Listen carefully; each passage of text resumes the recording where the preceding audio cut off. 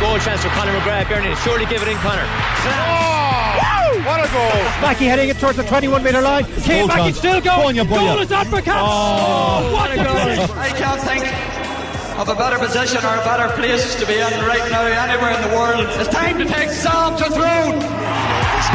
If you look back in sporting history, you'll see that the whingers and the whiners are forgotten. The characters remembered briefly. But will stick in your mind that the champions who showed class. I want nothing to do with that, to be quite honest. I think it's a disgrace. A small change before the game worth the street. Bit of luck, Donovan, that's had a wild effort on goal. It's equaliser! Incredible!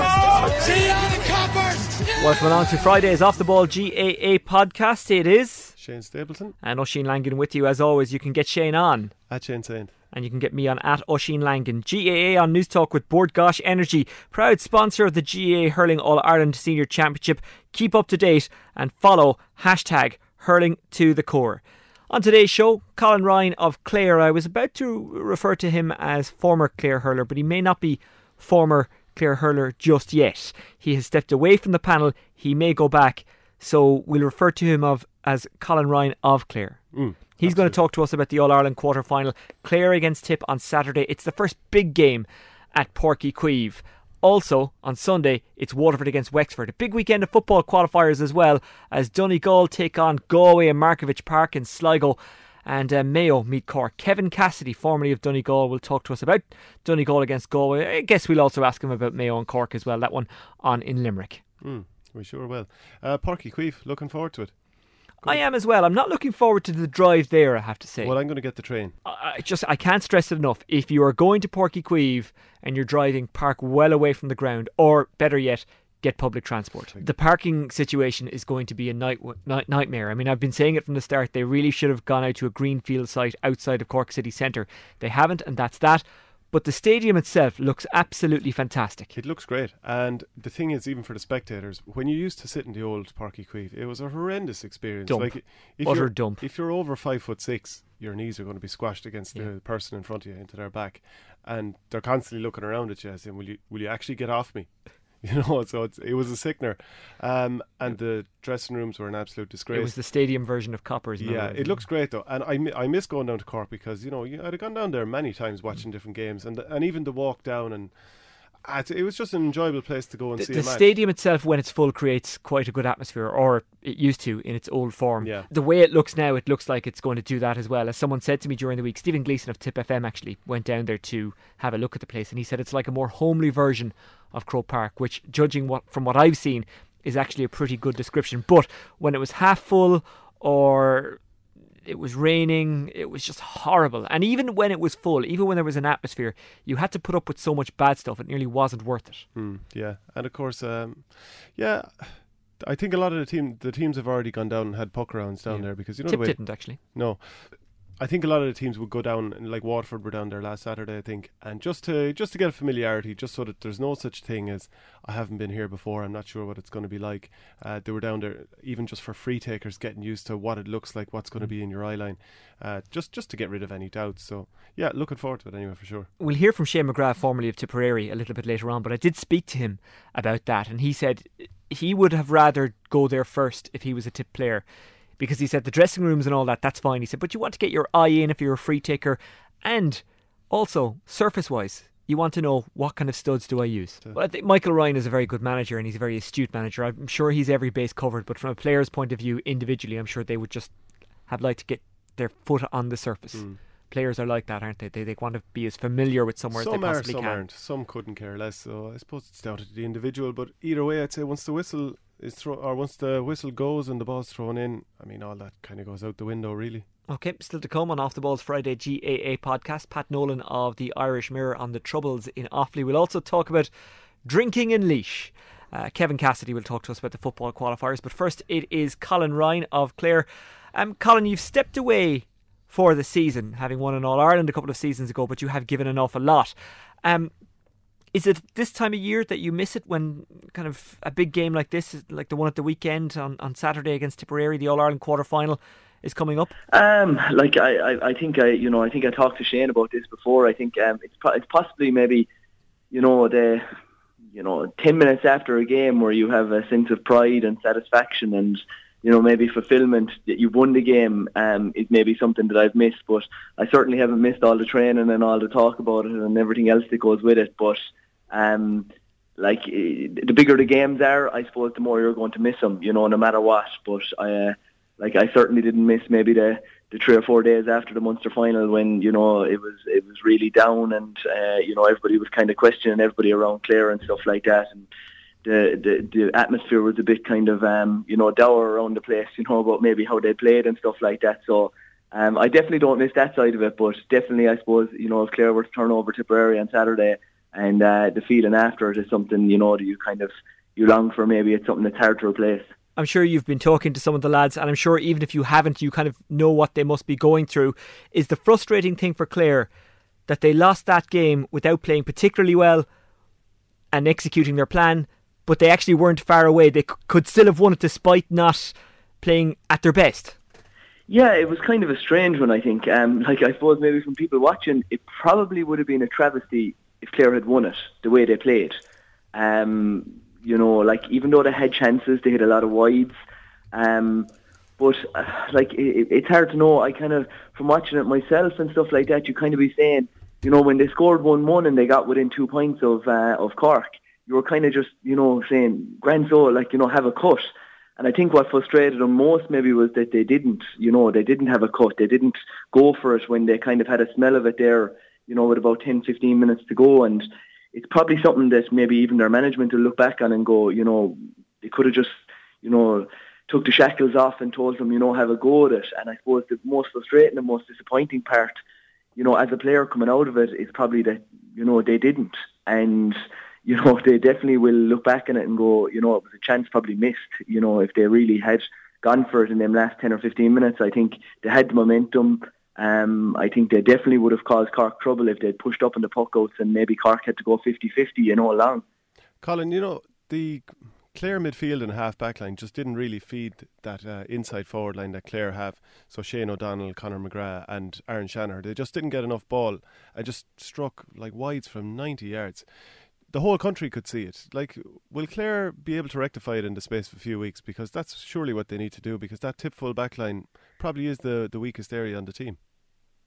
You'd be hoping to think so anyway. It would, I think it'd be quite strange if that wasn't their tactic. I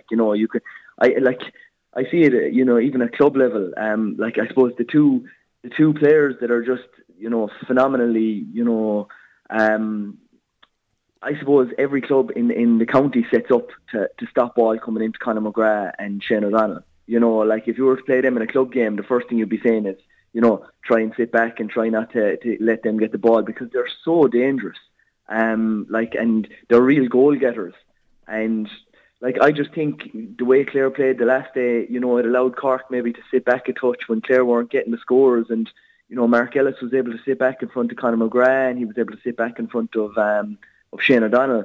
And I just think maybe, if they were to put somebody centre forward who, might be like a Conor Lahan, obviously the obvious option would be like a Tony Kelly, who might score you, 4 or 5 points from play. Then suddenly Ronan Maher is left with a very different scenario where he has to, make a decision whether he's going to, come out and pick him up or sit back, and they're going to pull somebody else back, to cover him. So, you saw the damage that Conor Lahan caused him. So, I'd be looking at Clare, will it be something the management are thinking of? You'd hope that they're weighing up their options of, what they're going to do and try and, make it uncomfortable for Ronan Maher rather than letting him sit back in front of the full forward line, which is obviously Clare's, most potent line, and, something that they're definitely going to get a lot of joy out of if they can create the space and get a lot of ball into them. Yeah, I don't think anyone would dispute the fact that the tip inside line is possibly the most dangerous in the country, with John McGrath, Seamus Callanan and John Bubbles O'Dwyer. And there's some talk that David McInerney mightn't make the game either, and Cian Dillon might come in. So certainly that Clare defence looks like it could be there for the taking if Tip feed enough ball in as well. Would you have any worries about that Clare defence keeping Tip in check? It's definitely the worry, in Clare, I think, and it's probably Tipperary's worry is keeping Clare's full forward line in check. Yeah. I think the two full back lines, are going to be under fierce pressure. I think on both sides, if Clare do throw the shackles off and actually get a lot of ball into them and change the way they were playing. I know the Clare full back line will definitely be under, a lot of duress, I think, with the three lads who are in there, especially maybe them after, finding a bit of form, the last day out and getting a few scores under their belt. Maybe they weren't having the best of seasons, but, it's confidence. Like, I know any player who comes out of it scoring, 2 or 3 goals and their full forward line, I think, scored, was it 517 13 or 40? 517, yeah, crazy figure. Like, so, you'd have to wonder maybe about the full back line, the last day too. So, like, you'd hope to think that Clare are thinking about that. And, like, I suppose it's the one thing in inter-county hurling, will you back yourself in a 50-50 battle against somebody? And it's something that you pride yourself on, maybe, taking it under the belt, and it's a competition. And, I'm sure the Clare full back line will be looking to come out of it. If they break 50-50, I think with that full forward line, I think they'll be doing fierce well. So, like, the real thing is if Tip's full forward line do hit form, Clare are going to have to feed their full forward line, and hopefully, we could be in for a great game if it does open up. And one-on-one, Clare would fancy themselves against anyone. But one of the positives that I want to really focus on from the Cork game is Cathal Malone and maybe John Conlon as well, because ahead of that game, people were saying, do Clare have the ball winners? Do Clare have the physicality? And those two, they do seem to have it. Malone was very unlucky not to get a goal, but he was very good at just bulldozing through tackles. Yeah, definitely. The talk around Clare, I think, is that, there's going to be, maybe a switch here or there. I think, I don't know, are they going to go with more of that kind of, play to try and, break it up a bit more?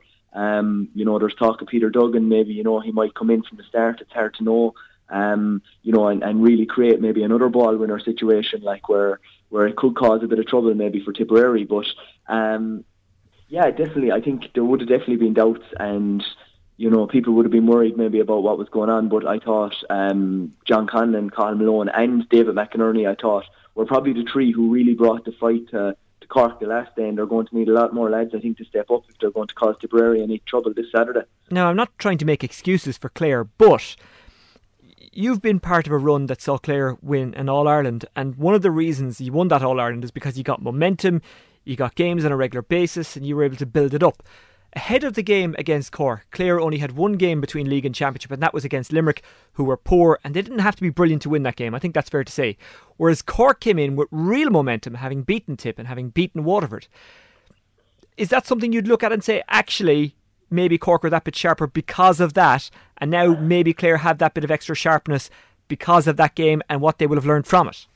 Yeah, like, Oisin, it's hard to know. Like, I suppose the thing about Munster Championship is you have to prepare for that. Like, you know it's coming, and like, it's not something that's, a shock to the system that they only found out in January, that has changed from years gone by. So, like, you'd hope to think that we were better prepared, for things like that to happen. But it's definitely, I think, it's a problem in the GA in general. If you were to ask every player, what they like, I used to enjoy the league, side of it a fierce amount, because you were playing games, week in, week out, and, you kind of had that scenario where, listen, if you were poor one week, you had the chance to make up for it the following week very quickly, and it didn't play in your mind, maybe as much. But, like, were Limerick that great, I suppose, against Clare the first day? Did they get tested, that much? They probably didn't. They probably won kind of, it wasn't a great game of hurling, and Clare were definitely the better team. I suppose Shane O'Donnell's goals were the difference in the end, but they definitely weren't tested as much as Cork were. Cork had 2 fantastic games, against Tipperary and Waterford, and coming that side of the draw, maybe it did help them, but I still think Clare knew what was coming. They knew they were preparing for a one-off game against Cork, and they were kind of coming in under the long grass, and I think they had a chance to win it with 10-15 minutes to go, and they just didn't really take it. Colin, can we talk a little bit about the rivalry between Tipperary and Clare? As a Tipperary person, I can confirm that we hated you in the 90s, for sure. Like most of the country did, I think, by the end. Tipperary people hate everyone, including themselves. Yeah, and especially themselves. I suppose a lot of people kind of have a bit of disdain for Tipperary as well. Yeah, but there's a reason for that. And some of it justified, of course. Some. So, Colin, there's no win for Clare against Tipperary in the Championship for 14 years. You were part of the Munster... part of the under-21 Clare team that was robbed in the Munster under-21 final back in 2008, when you specifically had a 21-yard free to tap it over and win a first Munster under-21 final. Instead, the referee adjudged that your goalkeeper had stepped outside of the square when he was taking the puck out just beforehand, and Tipperary had a 65 and won the game, and it was pandemonium. There was guards on the field. There was an escort for the referee. Seamus Hennessy was doing his speech with just through a chorus of boos. I mean, what are your thoughts on Tipperary? How do you feel about them? Well, obviously you were delighted with that. You love pandemonium and everything that goes with it. So, like, I'd say it was one that Tipper looked back on with fierce fondness. I think, the whole of Clare giving out to him. But definitely it left a bitter taste, I think, in our mouths, and like, I suppose it would have been something maybe that would have had repercussions for years to come, only for the fact that maybe we made up for it the following year, and it probably drove us on to win the 21 the following year. So the All-Ireland as well as the Munster. Yeah, exactly. Which definitely, I think, and maybe without that heartache, of 2008, would we have been as driven in 2009? It's hard to know. Like, we barely won a minor game. That 21 team barely won a minor game, or even a 16s game, down along the line. So, like, there was a bit of hurt there, and maybe we can thank Tipperary for that, or maybe we can thank the referee. I don't know which one we're going to thank, but a Limerick referee. Yeah, exactly. Yeah, so it's definitely hard to know. But like, the weird thing about it was, I suppose, when we were growing up as kids, and most of this team that was growing up, it was kind of strange. There was a fierce rivalry. And obviously Gerlach Nan had a lot to do with that, I suppose, and everything that went with it. And he was paying for blood every time they went out. And there was a couple of, serious operators on both sides of both teams, and I think they left nothing on the field after that, apart from a bit of blood maybe. But they definitely, created a fierce rivalry. I think the games, in the mid-90s were ferocious affairs. Like, you just think back to the clip of Colin Lynch in 98, against Waterford, like, and what he got away with that day. If you did that today, you'd be in jail. Like, so, I think the games were very different. There was a fierce ferociousness, and they were allowed, to get away with maybe a lot more. I think, to pull a dirty stroke now, there's so many cameras and, the Sunday game and everything else, the game has changed. Obviously we haven't played Tipperary as much maybe in the last, 14 years. I think it's 3 times maybe, or something like that. Obviously they've got the better of us, in all 3 times. So, like, I think definitely, Clare will be looking to turn the tide on that a small bit. I suppose this group of players that are there at the minute haven't really faced Tipperary. I think the last time was 2010, I think, was 2011, I think, Conor McGrath. 2011, yeah. And, like, there wasn't, there's probably only 3 or 4 lads maybe starting on Saturday, if even, there might be only 2. I think maybe Conor McGrath and John Conlon, I'd say, who faced off in 2011. So, like, the lads that are there, I suppose they don't really, have that rivalry with Tipperary, because they haven't really faced them, a whole pile up along. So it's a very strange one, but it could be the start of something, that is a great rivalry, over the next couple of years, if both teams play to their potential, because, they both have the players there that, could cause, a lot of harm to a lot of teams over the next, 7 or 8 years. So, like, you'd be hoping to think maybe it's the start of something great. Colin, you're not hurling for Clare this year, but that doesn't mean you're resting. You actually won an Oscar Traynor Cup in soccer with Clare, and as it's a hurling podcast, or a podcast this week that is kind of dominated by hurling, I'll say the term soccer with a real grimace, because we're judging it. I've seen Shane Stapleton, who is an All-Ireland club-winning hurler, play soccer, and he looks like he's going to fall over every time the ball is at his feet. What are you like as a player? What kind of player are you? Are you silky skilled? Are you a cleared up the line, Alan McCarthy? What kind of player are you? Yeah, definitely not the silky skills anyway type. I think I was in there from my GA prowess, the few body checks and the few sliding tackles. Maybe I could get away with maybe a bit more in the soccer field than I could do on the hurling field. So no, defensive midfielder, I think, bit of discipline, bit of get rid of it, bit of closing down, bit of last ditch tackles, I think, more than anything else. But definitely not the silky skill type, So. Do you find it difficult not to throw yourself into a tackle when you're playing soccer, because it's a very, very different game, and you can throw a shoulder, you can be a bit more physical in hurling than you can be in football. So do you find it difficult to find that balance?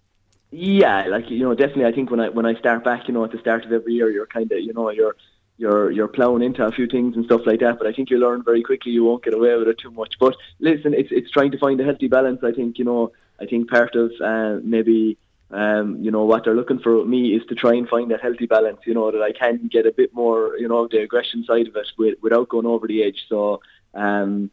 no, it's fierce enjoyable. You know, it's definitely, you know, something different. And I think, you know, what I like about it most is the fact that, like, we're kind of, you know, it's week in, you know, week out. And I suppose, you know, you get to a stage maybe, or you get to an age where, you know, not that you don't want to do all the training, but you're kind of feeling like, you know, I want to get the most out of it and play as many games as possible and get the most enjoyment out of it, you know.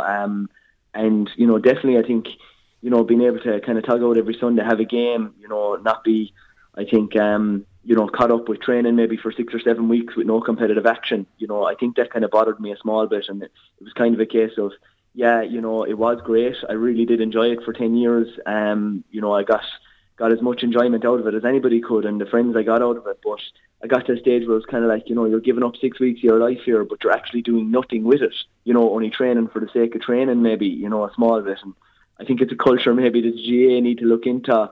You know, I think definitely at this stage, you know, it's nearly a constant, you know, and, you know, players are looking at it, I think, and going, you know, it's training, you know, they're training, you know, and I think they would just want more competitive action, I think, which is important. And you've been able to enjoy your social life a bit more. Can you kind of explain the differences between how you can just be yourself, go out, whatever it is?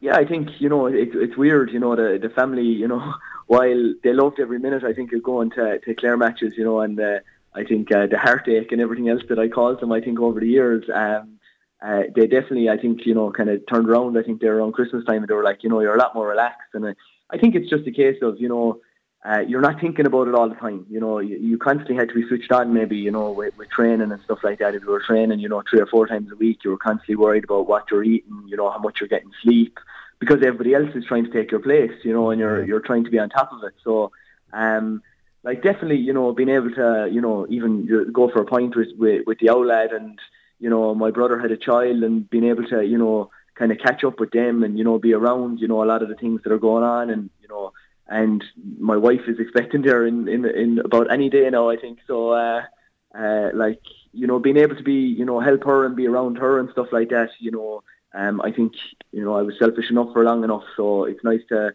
you know, she was kind of very supportive, you know, for a lot of years, and, you know, to be around for her is, you know, is great for me as well, and I, you know, I kind of appreciate that. And hopefully everything goes well with that, and congratulations on that. Just one final thing, you're 28 now, are you? Yeah, 28, 29 in a couple of weeks, 29 in a month's time, yeah. And could you see yourself going back with Clare again? I know you left it late, the decision this year, because you were kind of waiting to see what would happen in the soccer, and it was more towards the end of the league when you made your decision, but could you see yourself back in the saffron and blue? It's hard to know, Shane. Like, listen, as I said always, you know, if Donal and Jury, you know, if they make that call in the winter time, you know, it's something I'd have to weigh up. Like, it's not something I said, you know, I'm definitely finished or anything like that, but at the same time, you know, it's hard to go back into it after being out of it, you know, and it's weird. I kind of said it to a couple of lads, you know, there's a lot of life outside of it, and, you know, it's a different life, and, you know, being able to go to stags and, you know, have close friends and being able to go to weddings and not have to make excuses and stuff like that is, it's a nice lifestyle, you know, after being kind of, I think, caught up in it, you know, maybe in that bubble for a long time. But, no, like, it's definitely something we'll weigh up, you know, if the question does happen. You know, I'm really enjoying my hurling with the market. You know, it's nice to, I think, even spend a bit more time with the young lads. You know, you're constantly just coming in maybe for a week before championship, and you're not even getting to know maybe people around, you know, young lads coming through in the parish. So it's been fierce enjoyable to be around with all of them this year, you know, and it's a different atmosphere, and, you know, I'm thoroughly enjoying it, and, you know, my hurling has probably shown that at club level. So, you know, it's something that, you know, while I never say never, you know, it's not something that I have even thought about at the minute, but I'm sure that's up to Donal and Jury. You know, they could very well say we'll throw him on the scrap heap and that's the end of him, and, you know, I'm quite happy with that too. So, like, it's their decision. Colin, really appreciate your time. Best of luck with everything coming in the next couple of weeks. A big couple of weeks for you and your family, I think it's fair to say. Thanks very much. Yeah, different couple of weeks. Yeah, exactly. So, yeah, we're looking forward to it now. Colin, thanks for joining us on Off the Ball's Friday GAA podcast. No worries, lads. Thanks a million. He would probably be much too modest to say it himself, Shane, but we can say it. Are Clare missing Colin Ryan? Yeah, they probably are, just to have another option in around midfield and wing forward. Somebody that could probably use the ball a little bit better than they did in the game against Cork. And also, it's no harm to have an expert free taker. He was the highest scorer in 2013. He's the highest scorer ever to not win an All-Star. And I'm sure that kind of grates on him a little bit. I spoke with him about it before. I mean, he's kind of put it in the past. But I thought that was an automatic selection for an All-Star, the top scorer. It's like an unwritten rule among the GA press who pick the All-Stars, of which I'm not one. Yeah, ordinarily it would be, but yeah, there's no doubt that it'd definitely be beneficial to have him in the team. But if he's happier to step away for a year, and a change can be as good as a rest, so who knows? Maybe he'll be back, but it'd be no harm to have him there. You or I should start our own All-Star scheme. Should we? Yeah, I think so. I think we'd outdo the current All-Star system. Sure. I think the players would recognise the reward. It'd be up there with the All-Ireland medal, I think. Sure, the players themselves voted for the Hurler of the Year last year, and a lot of people would say someone from the team that didn't win it getting it. Austin Gleeson got it, had some exceptional performances. Yeah. A couple maybe not so much. I think saying it has to be someone from the winning team is a simplistic narrative. No, but a lot of players, even I saw given out on Twitter that, geez, this is a disgrace. Why would he win it? Not realising that the players themselves voted for it.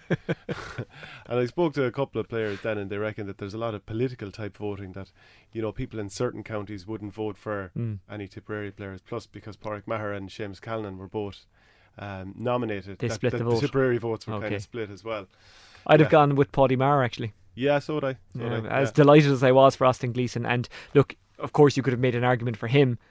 Rightfully, he won it. But there's probably no point in us arguing about the 2016 Player of the Year now, is there? We should probably let that go. Yeah, we'll leave it so. Okay, let's talk to Shane McGrath of Tipperary. He was on News Talk Breakfast with me during the week, and we only got to play a small bit of the interview. He raised a number of interesting points ahead of Tipperary against Clare, and we've heard from the Clare side, so let's hear a bit from the Tip side. I put it to Shane McGrath that Clare need to get their full forward line into it a bit more than they did against Cork, as the one thing Tip are vulnerable to at the back is pace. Absolutely, yeah. And if the Clare management don't use that to their advantage, they'd be very, very foolish. I mean, you've seen what the Cork forwards, the way they did to the Tip boys, I mean, look, if you stand side by side with the likes of Paddy or Ronan Maher, you're not going to win the ball. They're very strong. Your only hope is to try and pull them around the field, and I've no doubt that the Clare boys will try and do that. They didn't get enough ball into their full forward line the last day. There was a lot of selfish shots taken from half forward, midfield, and even a couple of their half backs who came up the field, and they weren't getting ball in, and I know the lads inside were getting frustrated. But still, Conor McGrath had a very, very good game. I mean, he's, for the little amount of ball he's getting on, he's doing a lot of damage. So I mean, they need to see that if they can get ball into Conor McGrath, get Aaron Shanahan working off him, and Shane O'Donnell as well, there is potential there to pull the Tip boys around the place, because we're not the fastest set of backs. We're a very, very solid set of backs, but we're not the fastest, and Clare are going to use that to their advantage. Are Clare going to go for it from the start? That'll be the question. I mean, they really do need to. I mean, it's knockout hurling now. I mean, if they go with this kind of sweeper thing, because, a lot of teams do fear what Tip forwards can do to them if they get a run at them. I mean, if Shamey, Bubbles and John hit form, they will beat any full back line in the country. So are Clare going to say, right, let's go for it, let's go man on man, and let's see can our forwards do what do to their backs, what we're afraid that Tip might do to us. And, I think you could see a very high scoring game there Saturday, and obviously the factor of the new pitch down there, it looks absolutely unbelievable. So it's obviously going to play very quick, similar to probably to Páirc or Thurles on a fine day. And hopefully we'll get a nice summer's day down there as well. And just the buzz around the place. I mean, Páirc was probably one of my favourite places I ever played with was Páirc. Talking about back in maybe 08, 09, 010, these games. I mean, it's just a Coliseum atmosphere down there, and there's going to be great to see, of blue and gold and gold and blue down there on Saturday. And from all reports, it's going to be a sellout. So that'll play a big factor. And whichever team Oisin can deal with this factor of a new stadium, haven't played there before, whichever team deals better with that and just soaks up the atmosphere, I think is going to win on Saturday. I think for Clare, in a lot of ways, I mean, this is unrelated to anything to do with Páirc in the match this weekend. I do think it's very important that they finally start to make some inroads consistently in the championship. They haven't been to Croke Park since they won the All-Ireland in 2013. Even before that, their appearances in Croke Park in the and I do mean championship, in the championship are sporadic too. In 2010, they lost a Phase 2 qualifier to Dublin and in Croke Park, and they got to Croke Park by default. They were drawn in a Munster semi-final, lost that, and then automatically their next game was in Croker. 2007, they got through a qualifier group with Antrim, Laois and Galway, and their first game in Croke Park lost to Limerick. So they're not sure, and that's a decade's worth those couple of games and 2013 are the only times they've gotten to Croke Park in Championship. Like, that's very poor.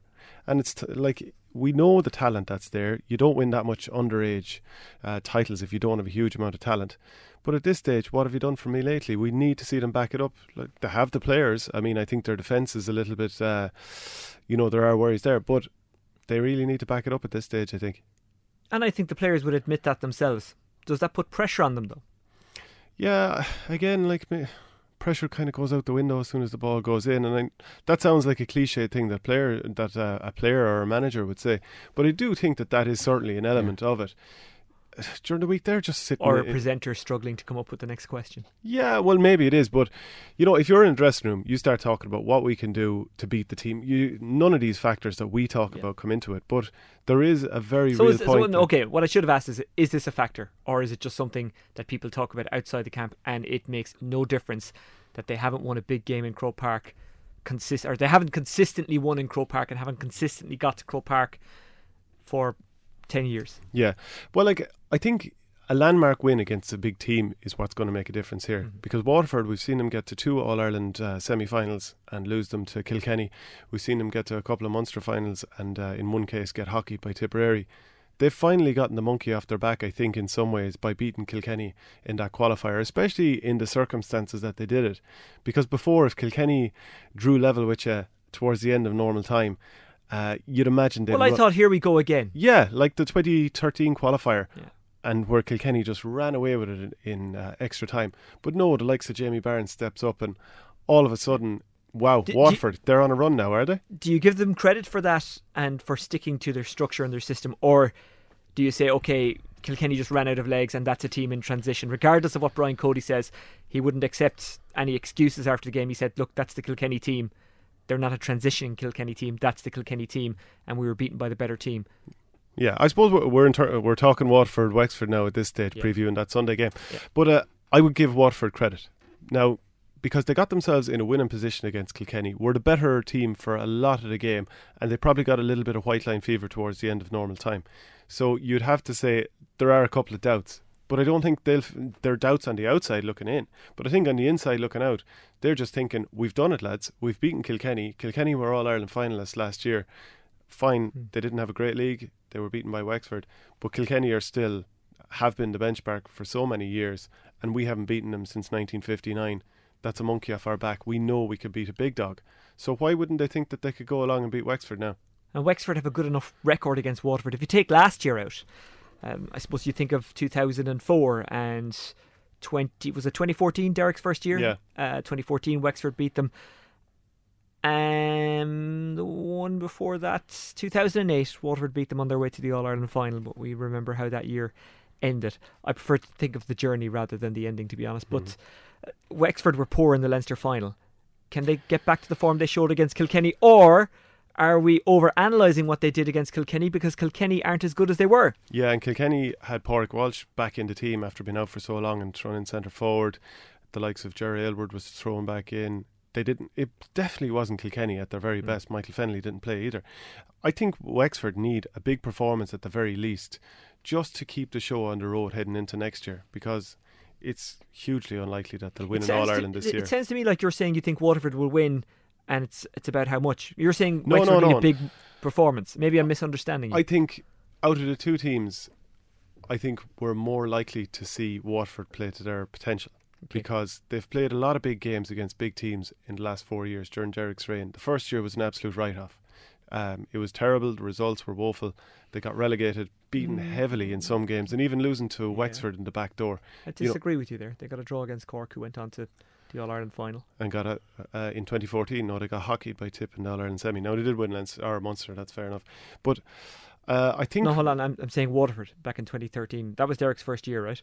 No, 2014. Yeah. Yeah, well, sorry, so you were referencing Derek's first year there. Yeah, saying that it was a write-off. I don't think it was a write-off. I think they got destroyed, he ripped up the script at the end of the season by completely turning the panel around, so I don't see why it wouldn't be a write-off. I don't think, results-wise, was it great? No, it wasn't. But do you learn from that, and do you ultimately benefit, and then is that ultimately a good thing? Yes, so I think it's a very simplistic narrative to say that was a write-off of a year. Okay, well, he went through the year, realised what I've tried in this year isn't working, so I've got to try something new. So whatever way you want to look at it, that's fine. I would see it as a write-off. You look at it differently. That's fine. You're a Watford man. No. Don't play that card. It's not a I'm defending my county card. It's a that's the way I would look at it. Yeah. If it was any county. Yeah. Anyway, so the big thing for Watford, who I'm actually kind of tipping here and being quite positive about, is that they've got some players that look like they're on form now. The way Maurice Shanahan even came in and made an impact. He missed the free to win it at the end of normal time. That was incredibly hard to come in with cold hands and try and put that over in what was a brilliant atmosphere. It was like fantastic and Thurles. But Jamie Barron now, all of a sudden, I've been saying for a long while that he's the best midfielder in the country. Maybe Davy Burke beside him as well. Like, fantastic performance. And I can see him, like, if that field plays quick, which we'd imagine it will, I can see him going to town again. And it's not as if he's against the poor Wexford midfield either, because Jack O'Connor and Aidan Nolan have serious pace. Bennett looks to have found a bit of form as well up front. Yeah, I think Watford do need, like... And the brick. We've talked for so long about how this Watford team struggles to score goals. Now, they got 2 in normal time, 2 in extra time. Before that, they'd only 14 goals in 15 championship games under Derek. So maybe this will release them a little bit. The confidence from beating Kilkenny, it's got to go through the roof. And similarly for Wexford, you know, they were on the crest of a wave after winning that Leinster semi-final. They faded physically against Galway as that game went on. I thought after a half an hour when they were ahead, very quickly Galway tacked on a few points to go ahead, and it felt like half-time can't come quick enough for Wexford. And just as the second half wore on, it just never looked like it was in doubt at all. Too many players didn't turn up that day. Leachin wasn't great, but he was actually ill that week, so that explains that. Conor MacDonald wasn't really in the game at all, and then outside of that, just there was no one really taking it to Galway. Yeah, see, Galway are one of these teams that they just, as things are right now, they're just so unbelievably functional. And that's not to dismiss their skill, because obviously all their players are incredibly good players. Well, the vast majority are incredibly skillful, and they're all excellent athletes. Galway, everyone is just playing like a 7 or 8 out of 10 minimum, and they're so strong and so fast, and no one's letting the team down, that they just wore down Wexford.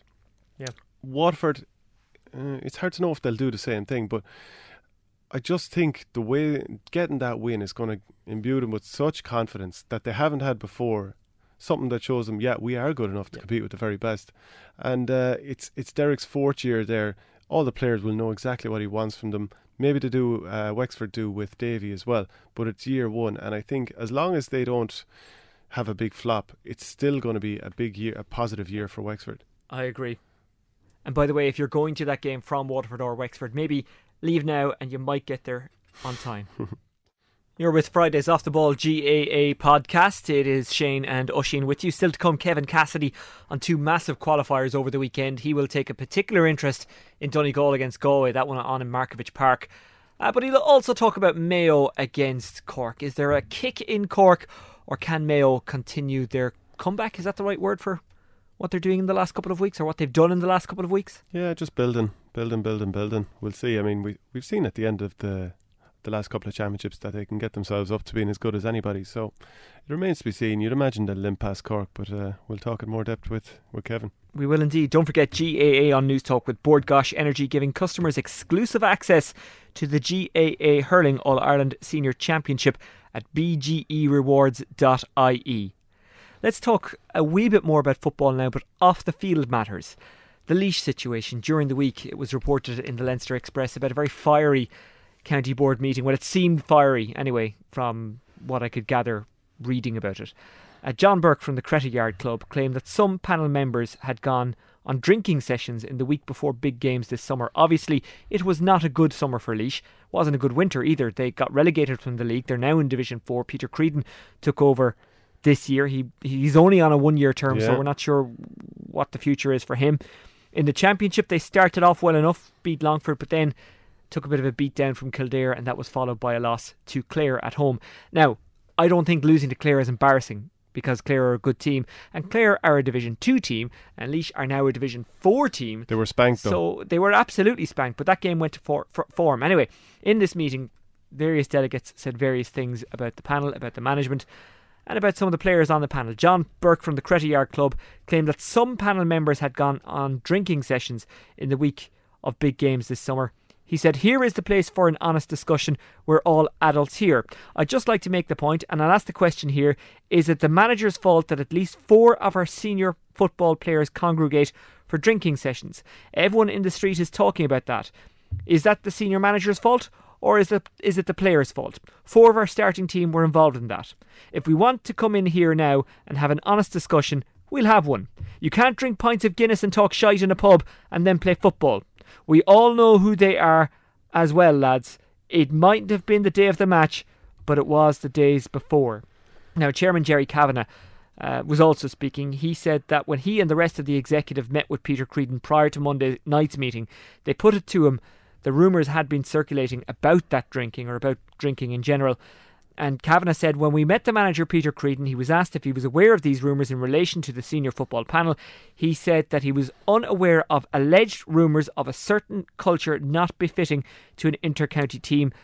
But he said that there were 2 incidents and both of them were dealt with in-house, and they moved on from there. Yeah, this is something that seems to happen every couple of years in Laois. All of a sudden, maybe things might be starting to improve, and there are rumours, there are problems. Like, every couple of years this happens. But like, the quality in the Laois panel, it's not great.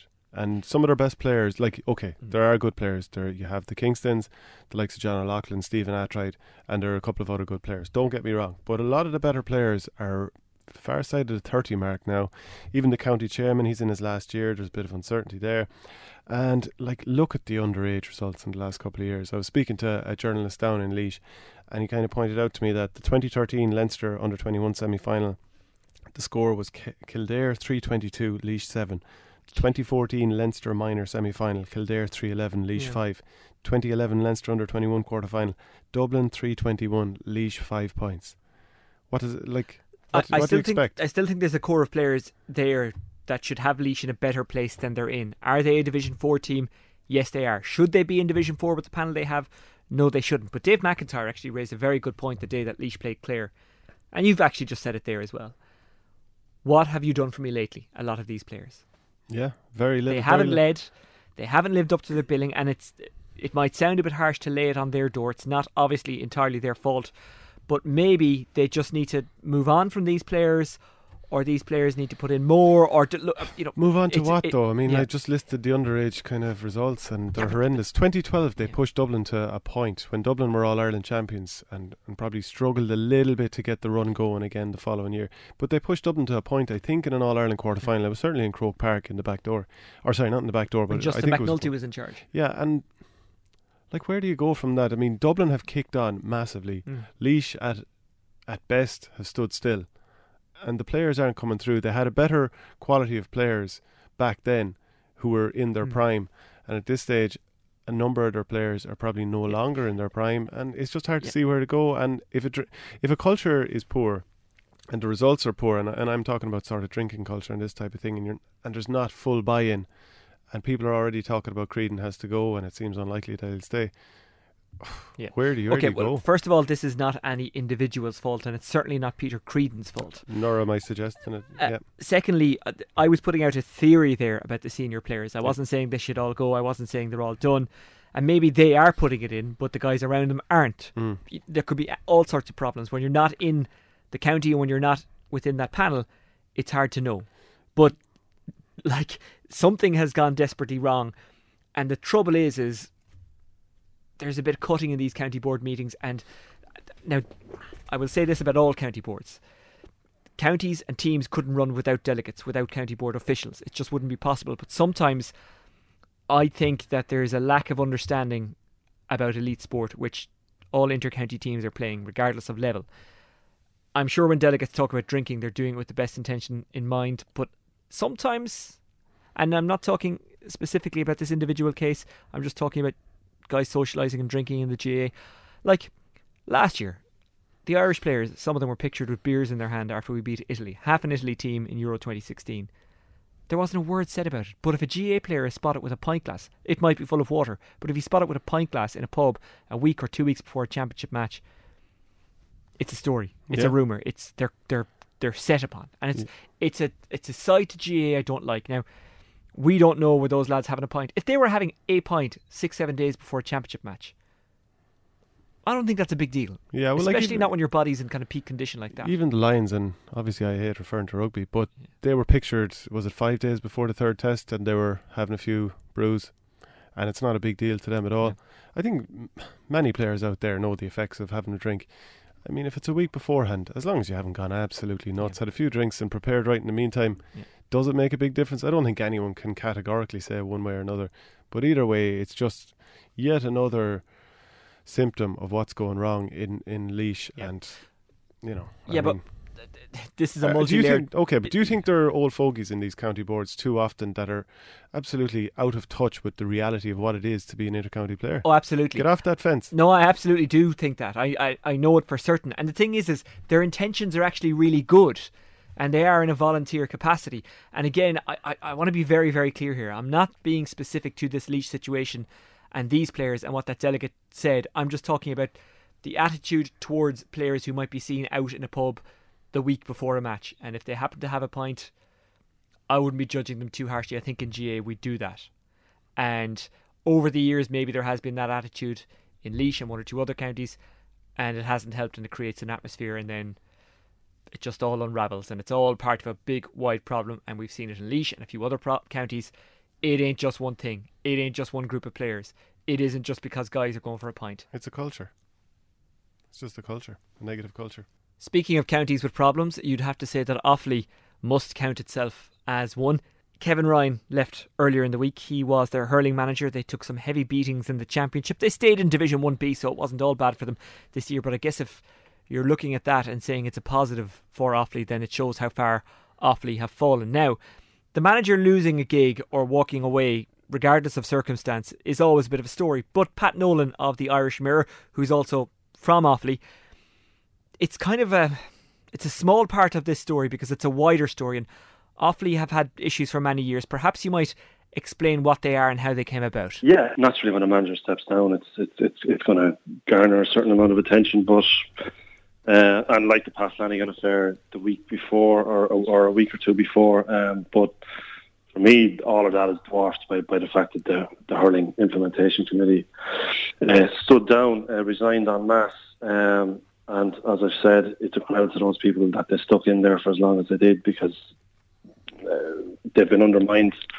at every turn for the last two or 3 years, from when they started out as the review committee, produced a report which was then ignored for at least 13 months and was only belatedly acted on when the board was humiliated into doing so because it was leaked to local and national media.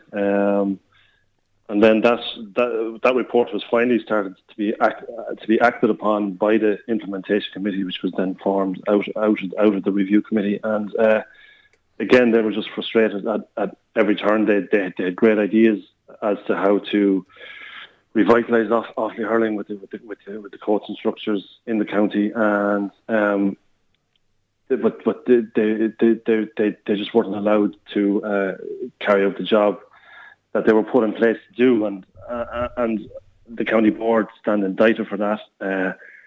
They haven't entertained any questions on the issue from me, both of late and last year when the report was leaked into the public domain.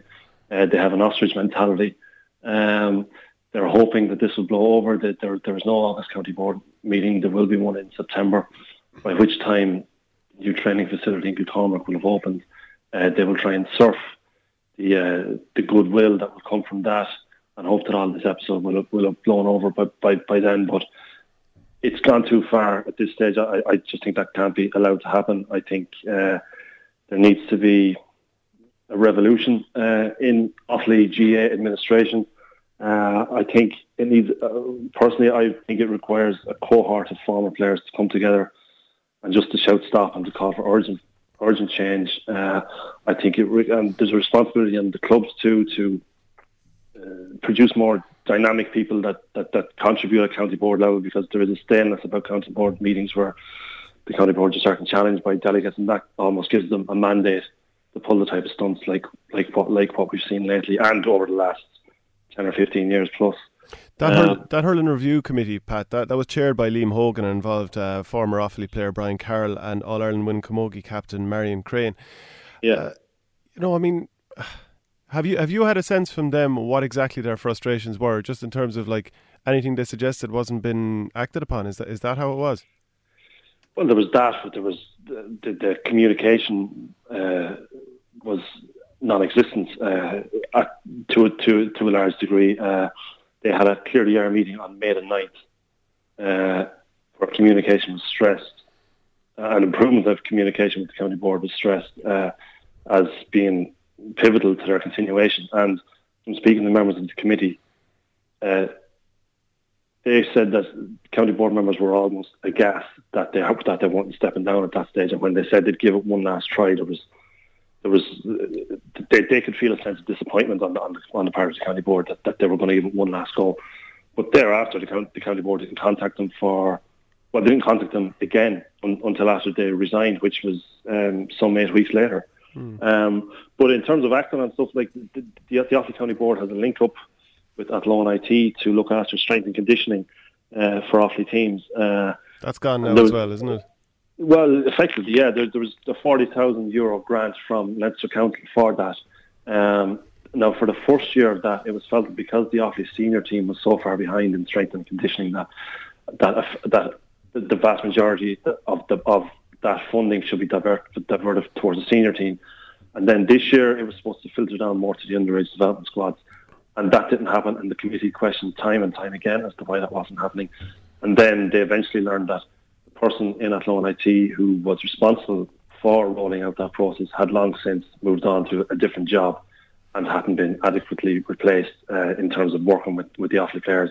The county board had kept that from the committee for 7 or 8 months at least, until they eventually found out. And that, along with the lack of communications and myriad other issues, was the tipping point in terms of finally stepping down. They felt their position was no longer tenable. But as far as I'm concerned, their position was more than tenable. It's the people at the other side of the table that should be considering their position and should be put under considerable pressure between now and county convention to move on. OK, Pat Nolan of the Irish Mirror, thanks for joining us on Off the Ball's Friday GAA podcast.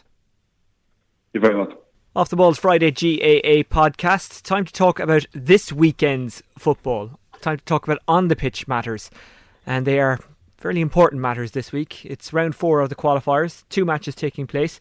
One in Markievicz Park. It is Galway against Donegal. That one off at 7 o'clock on Saturday night.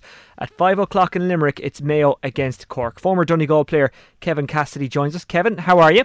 Hi, Oisin. How's things? I'm very good. Talk to me about Donegal's form line this season, because they were talked up going into the Ulster Championship and the game against Tyrone. Then it all just seemed to fall apart. Against Meath, they got a bit of a challenge. Against Longford, they didn't play particularly well. So where are they?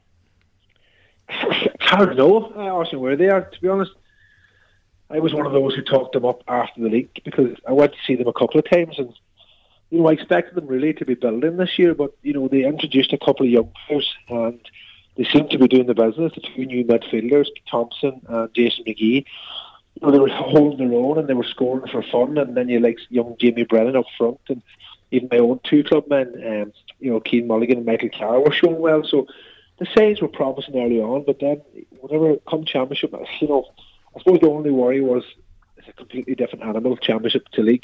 So we were definitely caught there. We were talking last against Tyrone, and we've got wins in the qualifiers, and I suppose that's all it matters, really. It's not the performance, it's just that you're there. Is that the important thing, especially when it's a young team? Build momentum and get the wins. And even if the performance isn't perfect, maybe that's actually a good thing. Like, you'll get a hell of a lot more out of the tight wins over Longford and Meath than you would have if you met Division 4 opposition and absolutely battered them. Definitely. Like, whether it's a young team or an old team, anybody who's been knocking about squads, when you get normally like your championship, your own provincial championship is the aim, and everything's geared towards that because that's the easiest route. Once you're beaten, whether you admit it to yourself or not, there's a wee setback, and going to training becomes a chore rather than something you want to do.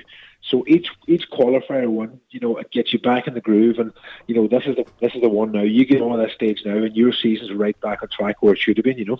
Now against Meath, they were up against a very defensive setup, and there was a lot of sideways passing and a lot of slow build up. There wasn't really much pace to it.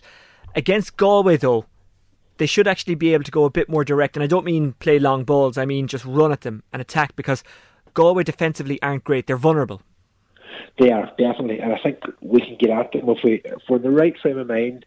When we approach the game properly, I think Donegal can do damage in that area. But likewise, if we're given space that we've been given all year to the Galway forward line, they can do us damage. So it's a tough one for Rory Gallagher, how he sets up. He has to be mindful of the likes of these Comer guys, because they will cause us serious problems if they're left 1v1. So it'll be interesting how the guys set up on Saturday evening. How has he set up this year? Is it defensive, or is it a bit more attacking, or has it changed? Do you have a kind of a sense of that? Yeah, but throughout the league I was excited, to be honest with you, because I thought we got the balance right. We were tight defensively at times, but then it seemed, Dawson, when we went all out attack, it wasn't fast enough, and then when we were turned over, we were very vulnerable in defence. I think that's a major issue this year. We're turning a lot of ball over, and we're getting caught in the counter-attack. So for me, if I was in there, if I was Rory Gallagher, that's something I would be looking to nail down, because the further you go in the championship, you're going to be really punished. Kevin, there was an element of self-destruct with Galway in their defeat to Roscommon in the Connacht final. You think of Rory Lavelle's kickouts. Now, I'm sure it was a team plan, because it's hard to imagine that he'd keep hitting it short, whereas defenders had to turn around, pick up the ball, try and turn, beat a man, and then feed somebody else. It really just invited pressure on them. And they've got big men in midfield, Tom Flynn, Fintan O'Corrine, and Paul Conroy. Now, if you were a Galway manager, would you be trying to hit them long, or would you persevere with this short option? Without a doubt. If I was Galway, I'd be trying to target Donegal's midfield, because it's vulnerable in that we're young and experienced. And like I said, you have Conroy, you have big lads around midfield, Tom Flynn, Fintan O'Corrine. I think they can gain major success with a long kick out. Personally, I know it's harsh on any young keeper, but I think the kick outs against Mayo probably costing the game. I don't know why they weren't changed up, because it was obvious. I think I counted 5 in a row we gave away. So obviously that's something that Galway are going to have to work on, because if they don't, Donegal will definitely pick them off. And that's where Donegal are dangerous. On short kickouts, if we turn you over, they're good at going at them, and there's goals in this team. So that's something for Galway really to hold on. You mentioned there the kick-out strategy against Roscommon for Galway, and it didn't quite work out. If you're Kevin Walsh and you're the Galway manager, do you worry that the players didn't take the decision on the field to just go long? Because as Shane has mentioned, it's not like there's small men in the middle for Galway, and it wasn't working, and maybe, just maybe, you want to trust your players to be able to see that and deal with it, and Galway didn't, and that should give Donegal a bit of a boost maybe going into this weekend's qualifier.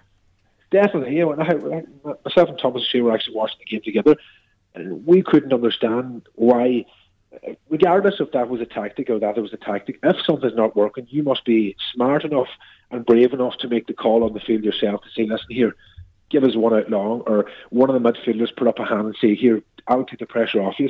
The fact that didn't happen, it's alarming. And I think if there is a weakness in this Galway team, we know they have serious forwards, we know they have serious pace. If there is a weakness, I think it's a bit of leadership, a bit of steel, and a bit of know-how. And that did definitely let them down against Mayo, or against Roscommon, sorry.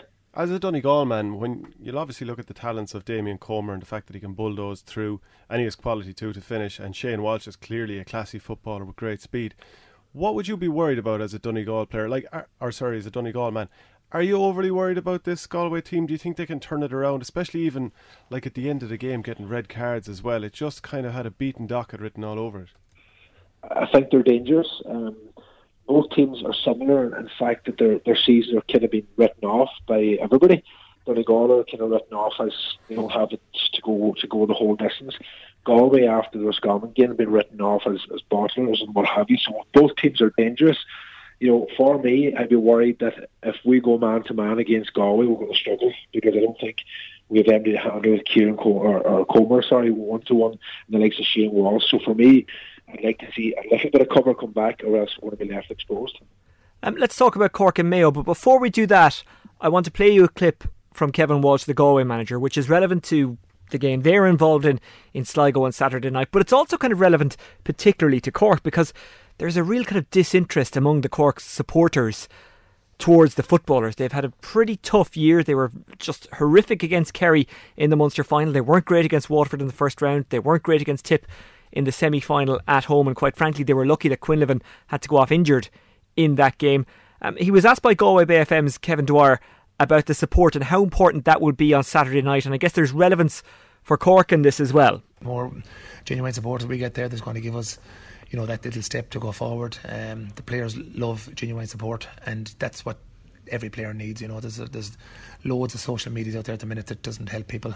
I think the positive verbal mouth is important for players to feel, you know, wanted, and for players to feel that, you know, this there's a chance out there for the young footballer to move on and improve himself, and, you know, confidence is a huge part of that. Kevin, you've been in a county panel when things are going tough, or when things aren't going 100% right, and the build up to a game is kind of marred by negativity. Do you see the relevance in his point there, and how important is it, that support from genuine supporters for a team on the night of a big match?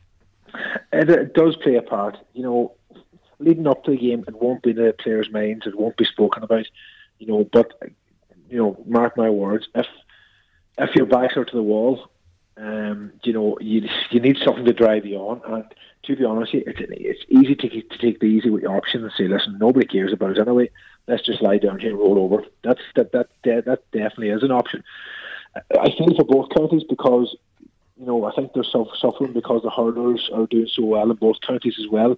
It shouldn't be the case, but for whatever reason, there seems to be more, you know, support and more interest in the hurlers, and, you know, that's disappointing to see, because they're both, you know, I know Cork are struggling at the minute, but, you know, they've won All Irelands recently. Do you know what I mean? In the contest in the final there in 2010, likewise Galway. You know, so the support should be good, but for some reason it's just not. You know. Let's talk about Cork against Mayo. Can I put my theory to you, Kevin? And this has been argued strongly against, actually, I have to say, when I've brought it up over the last couple of weeks. Obviously, Mayo are judging themselves on whether or not they win an All Ireland. My point in recent weeks has been that they've actually done extremely well, and maybe even overachieved when you consider their lack of firepower compared to the top teams like Kerry and Dublin in the last couple of years. They've actually overachieved to get as close as they have. What do you think of that? I'd agree with you, definitely. To a certain extent, I definitely agree with you. I think, you know, having contested so many finals and been thereabouts this last, maybe, talking 6, 7, 8 years, they have, you know, punched above their weight at times, considering it relies so heavily on Killian O'Connor, and it's not even from play, it's from frees, you know, to drag them into the game. But, you know, they've done tremendously well, and what you said there is completely right. Nothing matters apart from an All-Ireland. Mayo. Is there one in them? I don't think so, because they lack that real killer edge up front. You know, you're relying on Andy Moore and Killian O'Connor. You know, Andy's a fantastic servant to Mayo and a great player, but is he going to bag you 1-5, 1-6 in a big game? I don't think so. So that's where they're going to struggle when it really comes down to it. Kevin, do you think it's just Dublin that are always going to be too much for Mayo, or could you see Kerry beating them as well? Like, do you think they've fallen that far down the pecking order that they've gone from last year being one kick of a ball from drawing 2 All-Ireland finals to now not really being in the conversation? Yeah, I think it's Dublin, Kerry, and then for me, Tyrone and Monaghan, or Tyrone and Mayo are roughly about level. Yeah. Two similar teams, because I don't think Tyrone have the firepower up front to go the whole way either. You know what I mean? They're getting their scores from deep, and like Mayo, once you come to Croke Park, once you come against cute teams, good teams, athletic teams, your half-backs, your midfielders, your cornerbacks are not going to be scoring all day. So therefore you're looking to your inside men, and those two teams, for me, don't have enough at the minute. Let's talk about this game itself. Cork have not had a good season, as we've already outlined, but there's an awful lot of talent in that panel. Is there a possibility that, regardless of what has gone on before, they could get together and just have one big performance and this could be it? Or am I clutching at straws there from a Cork point of view? To be honest, I think we might see something different from Cork this weekend. I think going out against Tipperary in the first half, they played a system that was just completely didn't suit their players or their style of play. I think at the minute, well, gladly it's moving away from that, but there's an obsession with this having to have a defensive structure in place before you move on. I think Cork had, 12, 13 men back, and by the time they broke, it was too slow, too, laborious, and by the time they got up to the danger area, they were cordoned off. Second half and Tip, they threw caution to them. They ran at them. They caused them serious bother, I thought. So I would like to see a more attacking approach against Mayo this weekend. I'd have a question about the Cork attack line. At 36 years of age, Donnacha O'Connor is still probably their most effective forward. Because he's 36, I think the general consensus is he wouldn't last 70 minutes. So should they start with him in the team to try and get a foothold? Should they end with him in the team? Or should they go Peter Canavan on it? Start him for 25 minutes and bring him on for the last 20. Where would you stand on that, Kevin? Or it's a bit of a radical, but it doesn't really happen. But why not? Exactly. Why not? They have to try something. Yeah. Don't know how at 36. It's not even age anymore. It's just that young lads are just so athletic now, so fit. It's just so hard to keep up with them. But after playing for so many years, so he hasn't a full game in him. Personally, the ideal solution would be if Cork could stay with Mayo till 50-55 minutes, and then you can introduce him. But the danger being there, if he's not on at the start and they go behind, there's no point even bringing him on. So it's a tough one. Maybe the Canavans, putting on and then going back off, and then maybe going back on might be the worst idea in the world. Yeah. From the Cork point of view, is it possible that one man could lead this team and the rest could follow, and you might get a positive result out of that? Ian Maguire was actually really good for Cork in the Munster final. Other players disappeared a bit. There was a lot of guys who didn't really show up on the day, but he did, and if he does it again, it could lead to something special for Cork. It could, but again, Mayo have been around the block. They're going to take him out. He'll probably be nullified on Saturday evening. So it's really as to your Kerrigans and your Colin Ryan, what bags of experience and talent to really step up here. And I know they're saying there's not much pride in Cork football, so there's a perfect opportunity to instill that pride in your supporters, because if they happen to turn Mayo over on Saturday night, it'll do wonders for Cork football. Do Cork have the physicality to get through 70 minutes? Like Niall Coakley won't be playing because he's injured. I think James Lockery was one of 3 other players that had come off injured during the second half against Kerry. Yeah. So they were physically broken down, and we know Mayo are a seasoned team that they look physically in great shape. So that'd be my big worry for Cork. Yeah, do you know what? I think they're unlucky in a sense that I think they're going to meet a Mayo team on Saturday night, but know that they're close to getting back to where they want to be. So they're going to meet a Mayo team with ferocious hunger, ferocious physicality, and strength throughout the pitch. So in that sense, I don't think they have the personnel or the physicality to stay with them. Okay, Kevin Cassidy, formerly of Donegal, thank you very much for joining us on Off the Ball's Friday GAA podcast. Enjoy the football this weekend. Cheers, Oisin. I mentioned Ian Maguire as a leader there for Cork. I forgot to mention Paul Kerrigan. I mean, regardless of how he performs, he puts in an absolute and total committed performance every time. And he's quality. He's a throwback. He really is, he's a throwback to that Cork team that was challenging routinely back around the latter half of the last decade, right up until 2010 when they won the All-Ireland.